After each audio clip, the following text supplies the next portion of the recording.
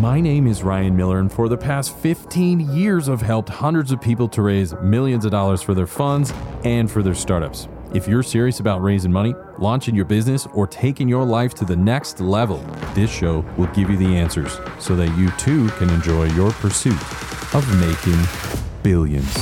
Let's get into it. Founders, have you ever been rejected by an investor?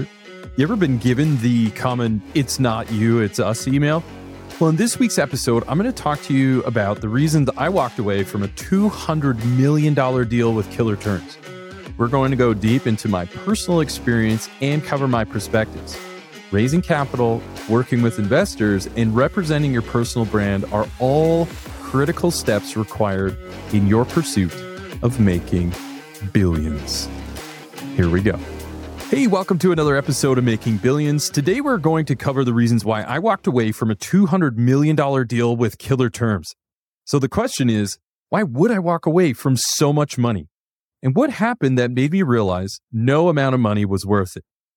All this and more begins right now. So a deal came across my desk a few months ago. It was a big, sexy land development deal that would bring the other portfolio companies in my fund in green energy to the forefront. It was offered terms that would put nearly $10 million in my pocket, plus a fat mansion and a king's ransom of equity on top of that.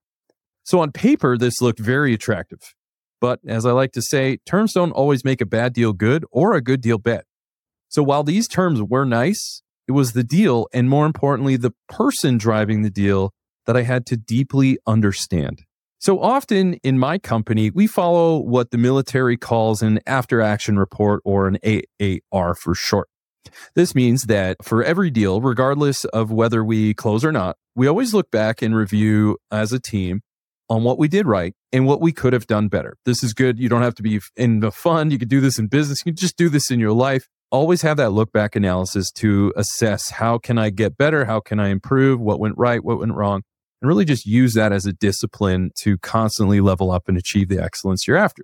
So with that, I want to share with you the top 7 reasons why I ended up walking away from a massive deal despite being offered amazing terms. So the first reason why was he was desperate. The timeline was closing in and wanted me to raise that kind of capital for him in something like 2 weeks. He wanted me to cut corners to, quote, get the deal done. What that did, though, is it showed me he was sloppy in his management approach, and he was willing to cut corners before he was really willing to fix the real issues he was facing. 2, he tried to manage me. This meant he came across very condescending. I don't mind people helping me out. Of course, we love that. I'm busy. Everybody's busy. But to be condescending, that's where you go wrong. So working on your approach and dealing with your investors matters a whole lot. I believe this was just another function of his desperation, and that forced him to kind of act a little aggressive in the way that he tried to get stuff done and get things out of us. We have a certain process and we move at lightning speed for VC, but we're not going to cut corners and risk our investors' capital for any reason. I would blow a deal before I ever burned one of my investors. Given that he was a little bit desperate, felt like, hey, you know what? He would use terms like, well, this is what's most important after I told him what's important to us. It just wasn't going well. So you see, for this guy, time was closing in. He had to force things to get it done. Again, this just showed that he was driven, but unfortunately, he also channels that drive by bulldozing and not playing well with others in the sandbox. So that didn't really set a great precedent with me and my partners. So for example, he would say something like, we need to get this done by X date. That's great. You're communicating. We absolutely love that. And that is 100% fine and acceptable. However, when you cross the line with incessant follow-ups on your investors' work and their team, you're not doing anyone any favors, especially if there's a time crunch. So it was not his job to manage me, my partners, or my staff. It clogged up the process and only slowed all of us down. This just made for more anxiety to go through the roof while injecting it into my company. I did not want a decade of that being put on my people from him. And so this was another strike of why we were like, I'm not feeling it. The third reason is, as I described my criteria for my team and what they needed to complete their due diligence, he just swept that under the rug and proceeded to tell me what should be important to me without understanding. Again, what that demonstrated is this person is not listening to what other partners receive. And in fact, when you do that, I would argue there's not any listening going on. Showing to your investors that you know how to listen, it does a couple of things. Number one is it shows that you respect their perspectives. And number two, it shows that you are great to work with. And so by not showing he was able to listen, it set the unfortunate precedent that he did not respect perspectives of his partners. And it showed us that he really wouldn't be great to work with. So my advice here is just remember to listen to your investors. They are just trying to understand. So validate their efforts and even ask follow-up questions. Be just as curious about their perspectives in this entire deal as they are. And you might find that you will come together. Number 4, when I would ask about basic things in his business like suppliers, go-to-market strategy, letters of intent from his alleged interested parties, or really any proof of any claim, he would say something like, yeah, we'll get that figured out. When an investor is asking for this, really what they're doing is they're trying to de-risk it in their own mind. They're trying to say, okay, cool. You're the best and everything's set up and everybody wants your product before you've even launched anything. Okay, that may be true. I don't know, but I do need to understand, what is your strategy to roll out? What are your demographics? These things weren't good. And it was all like, yeah, whatever, man. We'll figure that out later.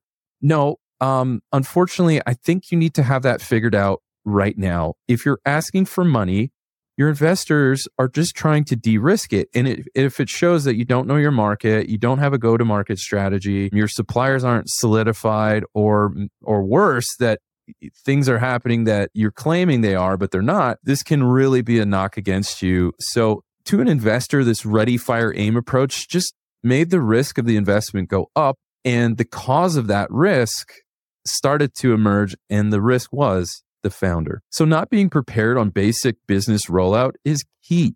So don't tell the VC that we will figure it out. See, while your investors are there to support you, it's not their job to figure out the basics. It's yours. Show them that you know how to do your part in this relationship. Number 5, I did a site visit. This is generally very positive from an investor when you get them to come out to your factory, your office, or whatever it might be. But this site visit was so poorly planned that I was actually awake for 2 days straight. Yeah, I gave them the dates that I was available to come, and they planned it so tight that I had to fly straight for 2 days and be awake to do the site visit. Now, I was totally fine, but I saw this as another example of poor planning and low consideration for the people around you that might be partnering, not working for you, partnering. For the whole trip, then this founder proceeded to tell me the sacrifices he made to come and meet with me. Again, poor self-awareness. Try not to tell the investors how much of an inconvenience it is for you to meet with them. It just doesn't set the right precedent. Trust me, there's a lot of stuff I'd rather be doing. I was very interested. We did a site visit, but if you tell me that it's a big sacrifice for you to come and meet with me, even though you needed $200 million, we're not off to the right foot. And then as we wrapped things up as I was closing in on my 48 hours of a wake-a-thon, we decided to have some dinner and just recap everything after the site and things going forward. So at dinner, he was telling us about his awesome girlfriend. And this is a great thing to talk about over dinner with investors. Of course it is. We all have family. We're human beings. We're in relationships. We got a lot of cool stuff going on. This is good. It's genuinely quite a positive thing to do. She sounded like an incredible woman, both inside and out. But there was just one problem. 10 minutes later, he was flirting with our stewardess. Yeah. See, again, this showed a lack of loyalty and integrity, two very big things at my company. It's number 7. At dinner, he also continued to tell all of us how great he is at sales and negotiation. Well, I think at this point, you can arrive at the same conclusion that I was, which was, he wasn't. See, an inflated self-worth does very little to help you as a founder, and it just shows a lack of self-awareness. So would you do that deal? Even if you had the terms that say you and your investors would be very well taken care of, would you have done the same thing? Or maybe you would have done a few things differently. See, by demonstrating that you have the basics figured out, being an asset to your investors, And displaying loyalty, integrity, and self-awareness are all critical factors that we need in our pursuit of making billions. What a show. I hope you enjoyed this episode as much as I did. Now, if you haven't done so already, be sure to leave a comment and review on new ideas and guests you want me to bring on for future episodes. Plus, why don't you head over to YouTube and see extra takes while you get to know our guests even better.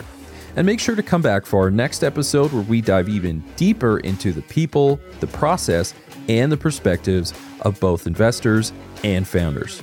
Until then, my friends, stay hungry, focus on your goals, and keep grinding towards your dream of making billions.